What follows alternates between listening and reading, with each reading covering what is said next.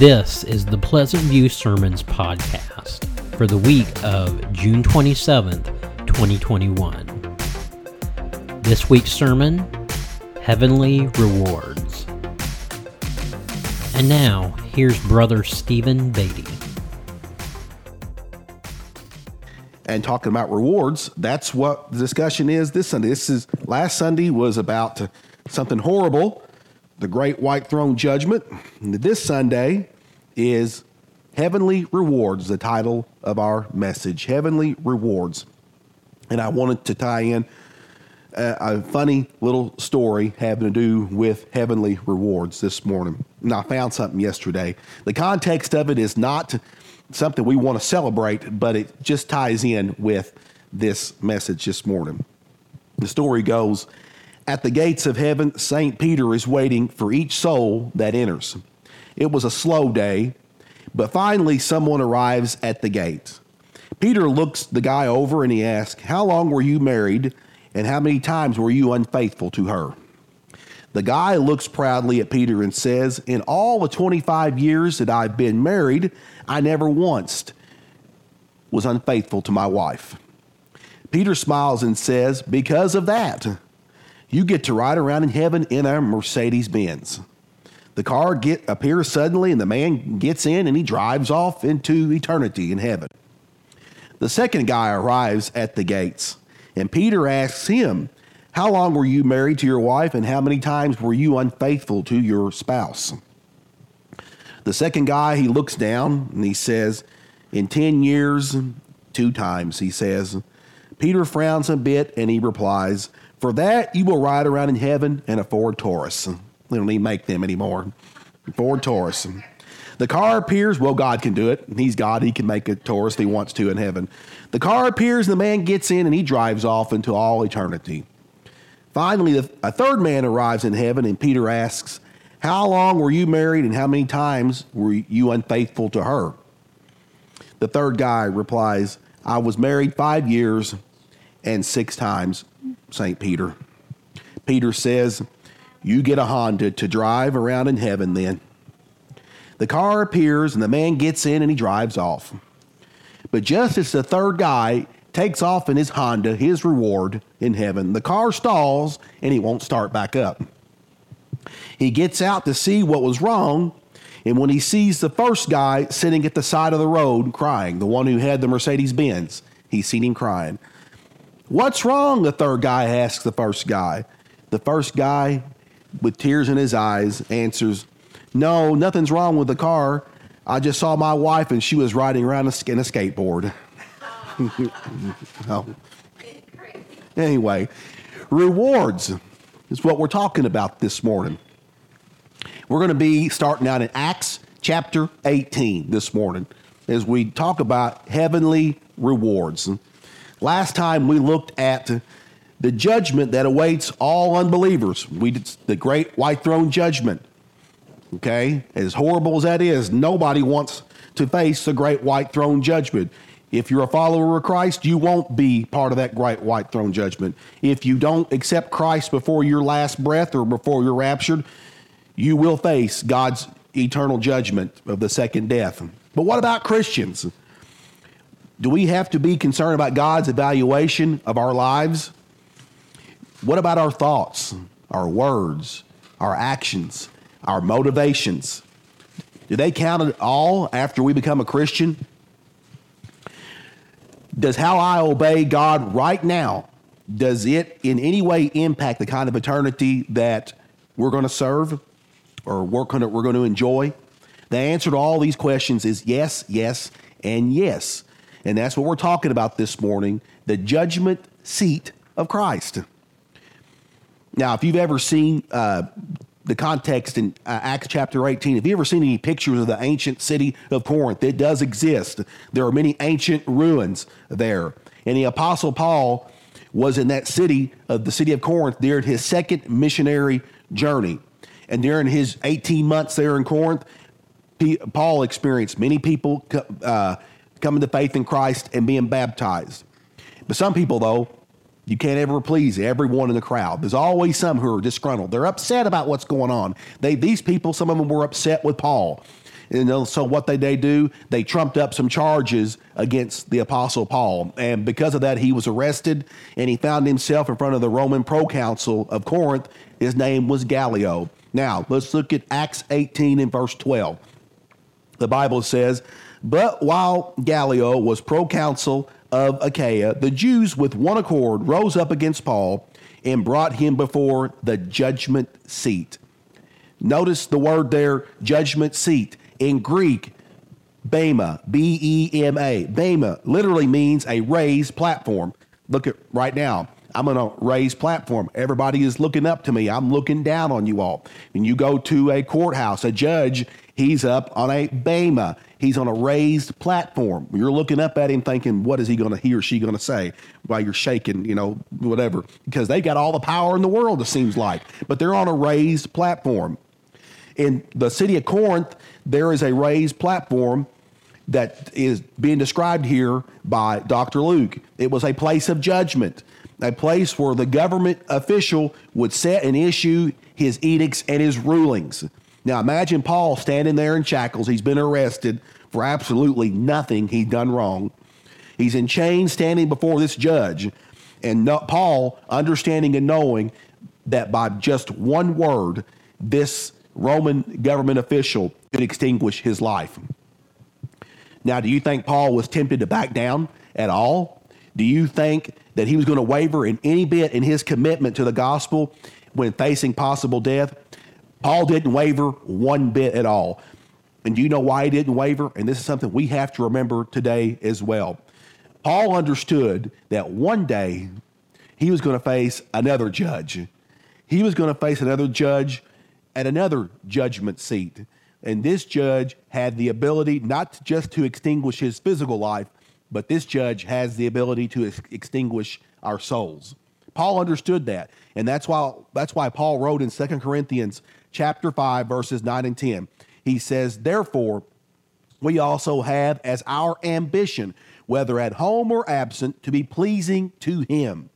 For we must all appear before the judgment seat of Christ, so that each one may be recompensed," there's the word, recompensed, "for his deeds in the body, according to what he has done, whether good or bad." In other words, bad is here in this instance means worthless.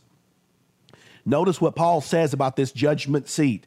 He doesn't say they must all appear. He didn't say they, did he? He said we must all appear before the judgment seat of Christ, because he was talking to Christians at the city of Corinth here. We must all appear before this judgment seat of Christ so we can be recompensed for our deeds, whether they are good or worthless. Everyone who is a Christian is going to stand before God and have our lives evaluated by God. Just like in a job, you go once a year, you would go for an evaluation to see whether you were doing up to standard or you weren't doing up to standard, whether you would get a raise or whether you wouldn't get a raise. Sometimes you didn't do good and you still don't get a raise. That's unfortunate, but you got an evaluation. Imagine what it's going to be like standing before our Creator and having an evaluation of our lives. Every word, every thought, every action, every single motivation. God knows it all. Gary mentioned it this morning. Gary's got a bad habit of bringing out bits and pieces of my sermon during Sunday school. He didn't know it, but God does. God knows every part of our lives, good, the bad, and the ugly. Now, some people have a difficulty with this idea of this judgment seat of Christ, but let's be very clear about something about this judgment seat of Christ. This judgment, unlike the great white throne judgment, isn't a judgment of condemnation, to condemn. This judgment is a judgment of commendation and evaluation of our lives. There is a big difference. We will be commended for the good things that have happened in our lives, but we're also going to be evaluated as well. But sadly, many Christians have been sadly taught that once we become a Christian, neither our sins nor our good works make any difference at all. That God basically doesn't care about our works. Is that true? Not at all. That's absolutely not true. The Bible doesn't teach that. Another thing to be clear about is that this judgment seat of Christ in no way, listen to me, in no way negates God's forgiveness of our sins at all. It doesn't negate the fact that God has already forgiven us of our sins, past, present, and future. Remember, when God forgives our sins, he takes our sins, what we talked about several weeks ago, and he wraps those sins around his son, the Lord Jesus Christ. And then he takes the righteousness that only Jesus could have. None of us are worthy of righteousness in and of ourselves. Then he takes that righteousness of Jesus and he wraps it around us. And as a result of that, what happens? When God looks down upon us, he doesn't see our sins. He sees the righteousness of Jesus Christ. It's the greatest exchange in human history, isn't it? What a wonderful thing. That's the kind of God we serve. Look at 2 Corinthians 5:21. Paul says, he made him, that's Jesus, who knew no sin, to be sin on our behalf, so that we might become the righteousness of God in him. That is absolutely true, but this doesn't negate the truth, though, that God still has to evaluate us. We're not going to get out of an evaluation of our lives. When we become a Christian, we are exempted from God's future condemnation of our life. We are not exempt from God's evaluation of our life. Let's always remember that. And I believe it's important to make a distinction between works before we are Christian and works after we are a Christian.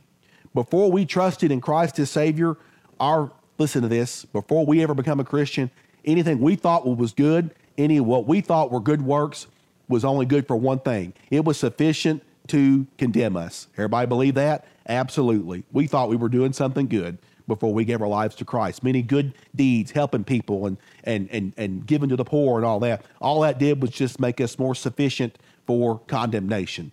But after we become a Christian, our works mean a great deal to God. You know how we know that? One of the most popular New Testament passages, Ephesians chapter 2, verses 8 through 10. What did he say? For by grace we have been saved through faith, and that not of ourselves. It is a gift of God, not of any works, lest anyone should boast. If we will be boastful other than that. But this is the key verse here in 10. For we are his workmanship, created in Christ Jesus for good works, which God prepared beforehand so that we would walk in them. We've been created for workmanship, especially when we have given our life to Christ. We're not saved by good works, but we have been saved for good works. Another way to say it is like this. Our works cannot secure a place in heaven, but they do secure our rank in heaven.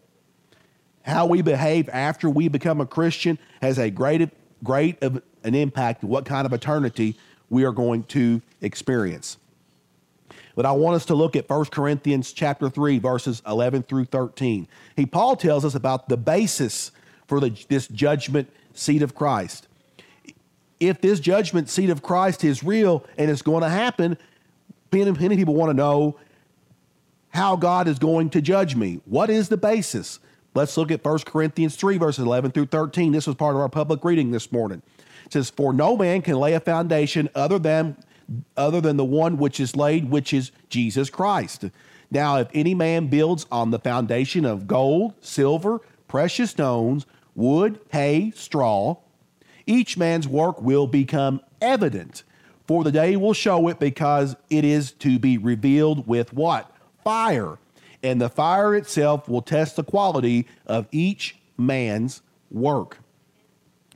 Paul here, he mentions two different criteria by which God is going to do this evaluation of our life. What are the basis of God's evaluation of a Christian? Two things. Number one, the durability of our lives. He talked about it in verse 12. Have we constructed our life with gold, with silver, with precious stones, or have we constructed it with wood and hay and straw? I don't know about you. I want the gold and the silver and the precious stones. Those things represent the things that are valuable and that are lasting. Wood, hay, and straw represent those things that people revolve around that are worthless and they're just temporal. If you build your life around a career, a financial portfolio, sensual pleasures in your life, what are those things built on? They're built on wood, hay, and straw. But what about if you invest your life into God's kingdom, assuring his message with others of developing a godly character in their life? Those things in your life have been built upon gold, silver, and precious stones. Paul says that's one criteria, the durability of our life. But there's a second basis, and that is, number two, the motives of our lives. Sometimes we do something, when we do something, it's just as important as we end up doing it anyway, the result of it. 1 Corinthians chapter 4, verse 5 says, "Therefore, do not go on passing judgment before the time, but wait until the Lord comes, who will both bring to light the things hidden in the darkness and disclose the motives of men's hearts. And then each man's praise will come to him from God." If you or me or anyone, any other Christian, if we shared the gospel with someone because of our genuine and real concern for that person's eternity and their well-being, that's rendered as gold. That's why we want to share the gospel. We don't want to see any perish because we're made in God's image. God doesn't want to see anyone perish, but to come to everlasting life. If any of us share the gospel for any other reason other than what I just mentioned, like bragging about, look what I've done, guess what that's built upon? That's built upon wood. And wood doesn't last, does it? Or hay or straw. God does care about our motives. Proverbs 16:2 says, "All the ways of a man are clean in his own sight, but the Lord weighs the motives." Those are big letters there. The Lord weighs out the motives. Now, one word of caution. Don't use motives as a cop-out for disobedience.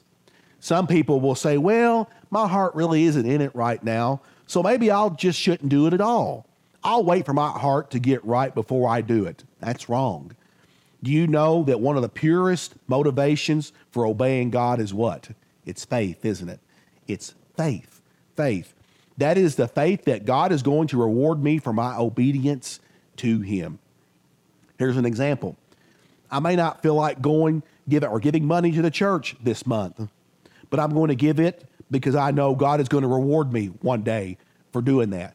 Sometimes you may not feel like giving the money, but you know that there is a promise of rewards for being obedient and giving your portion to the church, giving it to God. So you do it anyway.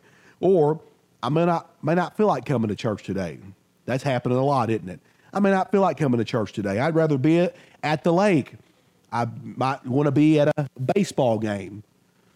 But I come because I know someday God is going to commend me for doing so. Now, some Christians, have you ever heard that they criticize these Christians, the idea that those who serve God are doing it to be rewarded? Some Christians say you shouldn't be doing it because you're going to get rewards. You should do it because you just love God. Does the Bible teach that? Yes, we do love God. But also God's made some promises to us, hasn't he? For obedient Christians, you get rewarded.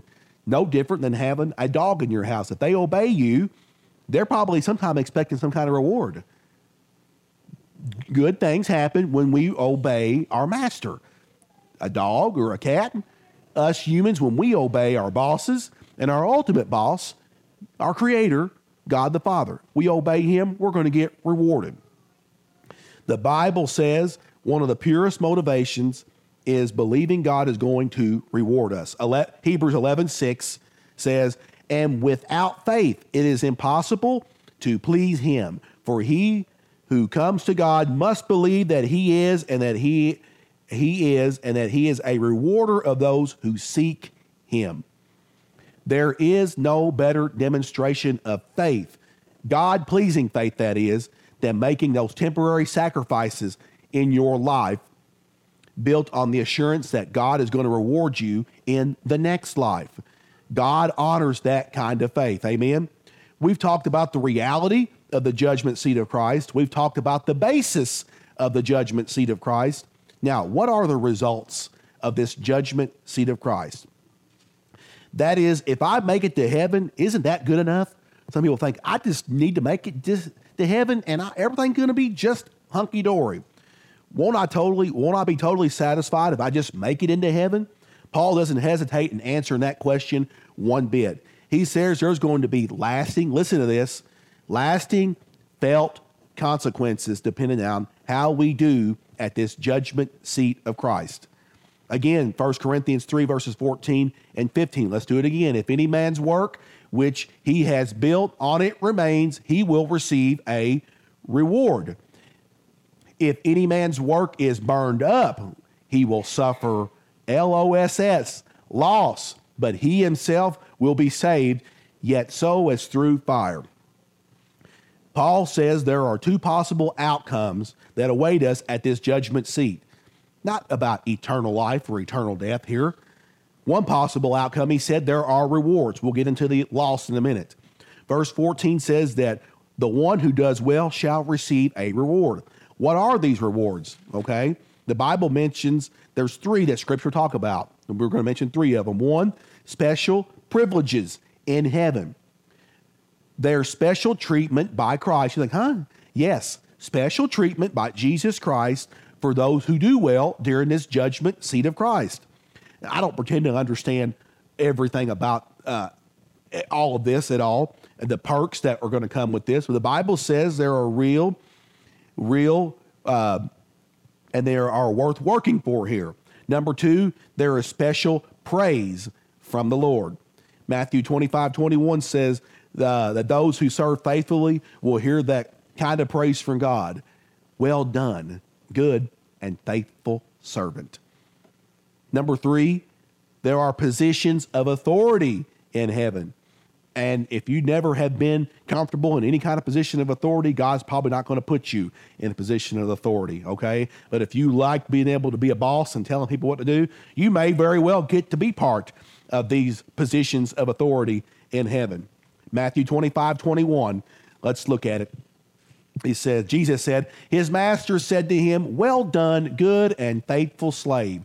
You were faithful with a few things. I will put you in charge of many things. Enter into the joy of your master. Those who do well at the judgment seat of Christ will rule over planets. They're going to rule over angels. We're finally going to rule over angels. We don't do it right now, but one day we're going to rule over angels and even other believers. Okay? Gary, you may rule over Donna one day. I don't know. You never know. Who knows? Anyway, it could happen. We don't know. But anyway, we're going to rule over other Christians as well. You know, there is a special positions of authority. Now, I know what you're thinking. You got to be kidding me. The more work in heaven?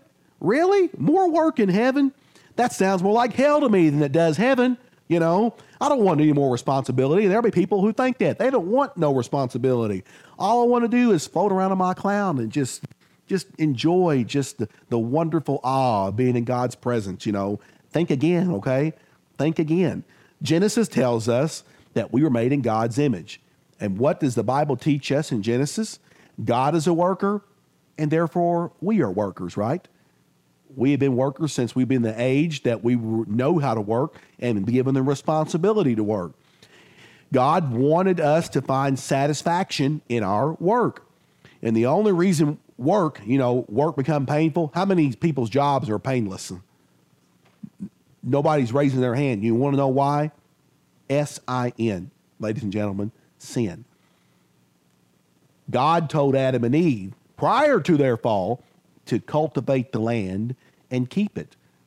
That was a special blessing. Do you know to be able to work is a gift from God? But whenever they fail, work become tedious.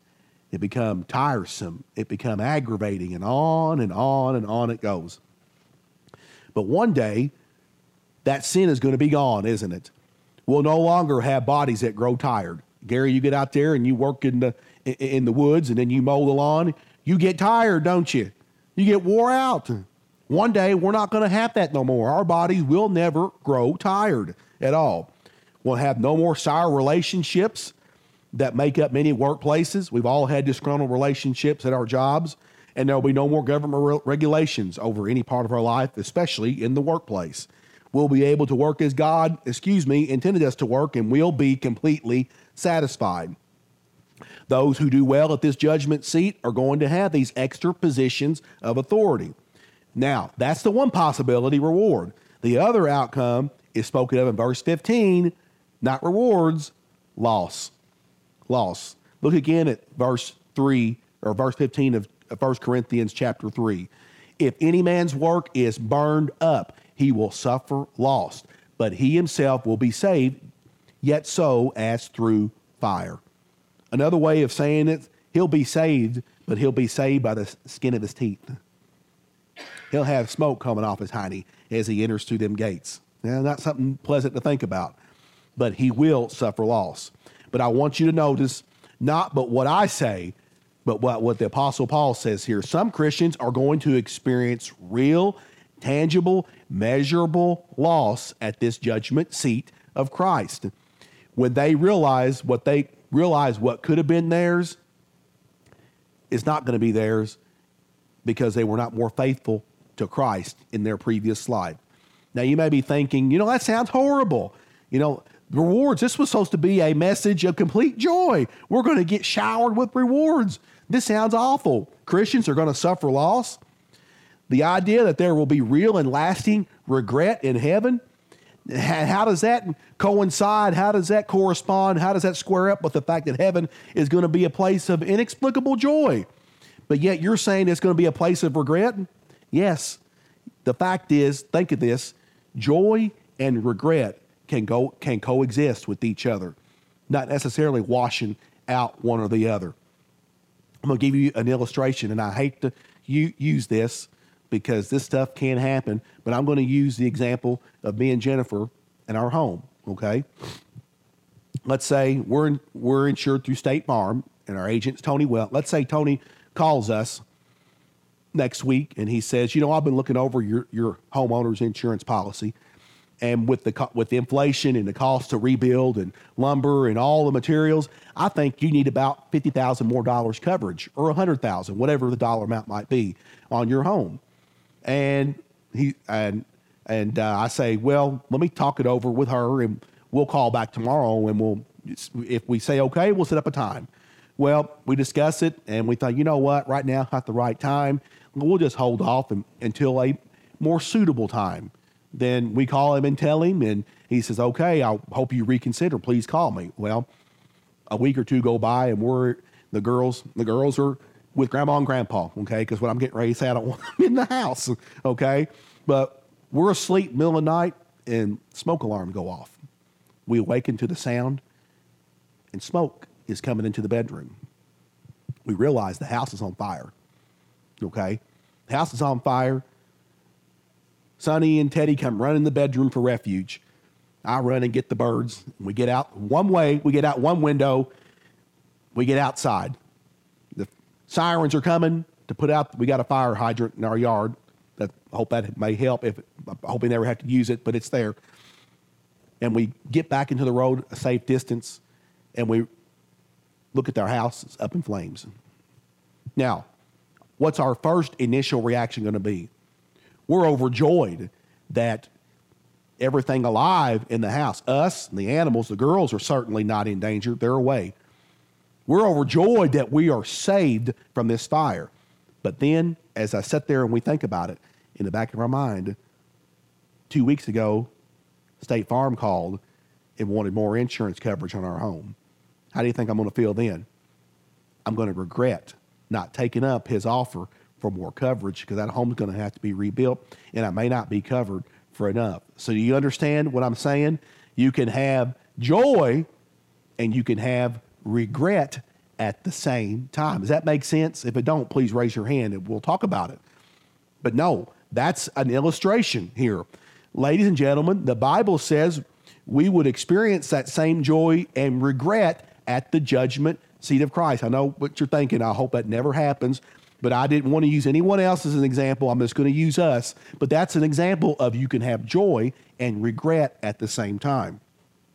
We'll have that eternal joy that we've escaped the flames of hell because of what Christ has done for us. But there'll be some sadness. There'll be some regret. I lost as it's realized what could have been ours if we had been more faithful to Christ in our previous life. The Bible says we are to now making an eternal difference. And I'm going to give you a story in closing of a beggar in India. Pastor Erwin Lutzer gave this story at one time. There was a beggar, he says, along the side of the road with a bowl begging for rice. A little time went by, and a wealthy man, a Raja, came by on his chariot, and he stopped in front of this beggar. He stepped down off the chariot, and he went to the beggar, demanding he give him some of his rice in his bowl. The beggar lifted up his bowl to the Raja, who's so wealthy, and he gave him a grain of rice. Then he demanded, give me some more rice. Give me some more rice. This went on several times. Finally, the Raja gets into the chariot and he takes off. At this point, this poor old beggar man is furious. He's seething with anger because trying to understand how somebody so wealthy could expect so much from someone who had so little. But once he regained his composure and he calmed himself down, the poor man looked down into the bowl and he noticed something glittering at the bottom of his bowl. He realized it wasn't rice that was glittering. There were grains of gold in his bowl. For every grain of rice that poor little beggar gave, the wealthy Raja gave him a grain of gold. He didn't know it. Erwin Lutzer makes this application. He says, if we clutch our bowl of rice, we shall lose our reward. If we're faithful and give God each grain, he gives us gold in return, and the gold God gives will survive the fire. What a great application of the story. Ladies and gentlemen, there are real, measurable rewards awaiting those who are obedient to Christ in this life right now. It's the reality of these rewards that caused Paul to write these words. He said, therefore we have as our ambition, whether at home or absent, to be pleasing to God. For we must all appear before the judgment seat of Christ, that each man may be recompensed for deeds in the body according to what he has done, whether they be good or worthless. That's the judgment seat of Christ. Let's bow together in prayer this morning. This message is for Christians this morning. If you've been listening online, whenever you have an opportunity, this was messages for Christians. Last time was a message for non-believers. This Sunday was about believers. Every one of us are going to have to face some type of judgment. What about you this morning? Are you a follower of Christ? If you're not a follower of Christ and you die today, we're not guaranteed tomorrow. We're not guaranteed the next 5 minutes. The church may be raptured and be gone.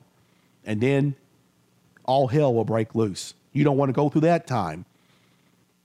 Now is the time for salvation. If you're not a Christian and you die in the next 5 minutes or so, you're going to face that judgment seat of Christ of eternal separation from God. Make that decision this morning and you'll have another judgment, being commended for what God has called you to do in your Christian walk and to receive these heavenly rewards. It's one or the other. It cannot be both.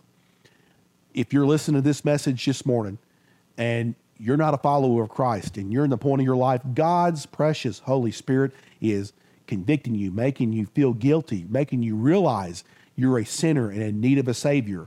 I encourage you this morning to take that simple step of faith, going into the right direction, not of history, but being on the right side of God. If you're feeling that, you can pray a simple prayer with me. It's so simple, a child could even do it. A child, I've heard of people being saved at the age of 4. It's not impossible. All things are impossible with God. You can pray this prayer with me silently in your heart or pray it out loud, wherever you might be. This simple prayer this morning. Dear God, thank you for loving me, and I'm truly sorry for the sins in my life. But I realize, and I believe what I have heard today, that you loved me so much, you sent your son Jesus to die on the cross for my sins, not by my good works, what I thought were good works, but by what Jesus and Jesus alone did to save me from my sins.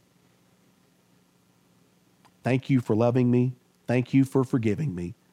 And right now I am praying you will help me spend the rest of my life serving you. And I pray this in Jesus' name. If you prayed that prayer and you really meant it with all of your heart, you are now a child of God. You won't be facing that second death, that great white throne judgment. You'll be facing a different judgment, that judgment seat of Christ that is to come for all Christians, for the commendation and evaluation of our Christian walk on this side of eternity. We welcome you. God, you are now one of God's children. The first thing you're going to want to do is give a testimony. You're always going to want to tell what God has done for you, saving you from eternity, the eternal flames, and eternity with Him one day in heaven, with some of your loved ones who have gone on to be in the presence of Christ in heaven. You're going to want to give a testimony. You're going to want to get into a Bible-believing, Christian-loving church who teaches the whole counsel of God's Word. They don't cherry-pick the things that make you feel good and try to sprinkle it with a little bit of this or a little bit of that to make it tickle your ears and to want more and more. They're going to have to teach the whole counsel of God's Word, and also to not forget sin and what sin does to a person, what it does to a country, what it does to families. It just destroys from every fiber of your being and in your life and in your family's life. You're going to want to find that Bible-believing church like this one, Pleasant View Missionary Baptist. Our information is on our Facebook page. It's on our website, pvbaptistchurch.org. Brother Daniel has done a terrific job of setting that up. All the information you need, previous sermons. We welcome you. We welcome anyone and everyone who has accepted Christ as Savior. Father God, I pray this morning in the name of Jesus that no one who has heard your call of salvation from your Holy Spirit, I pray they will not resist that call and they'll accept Christ as Savior before it is eternally too late. And I pray this in Jesus' name. Amen.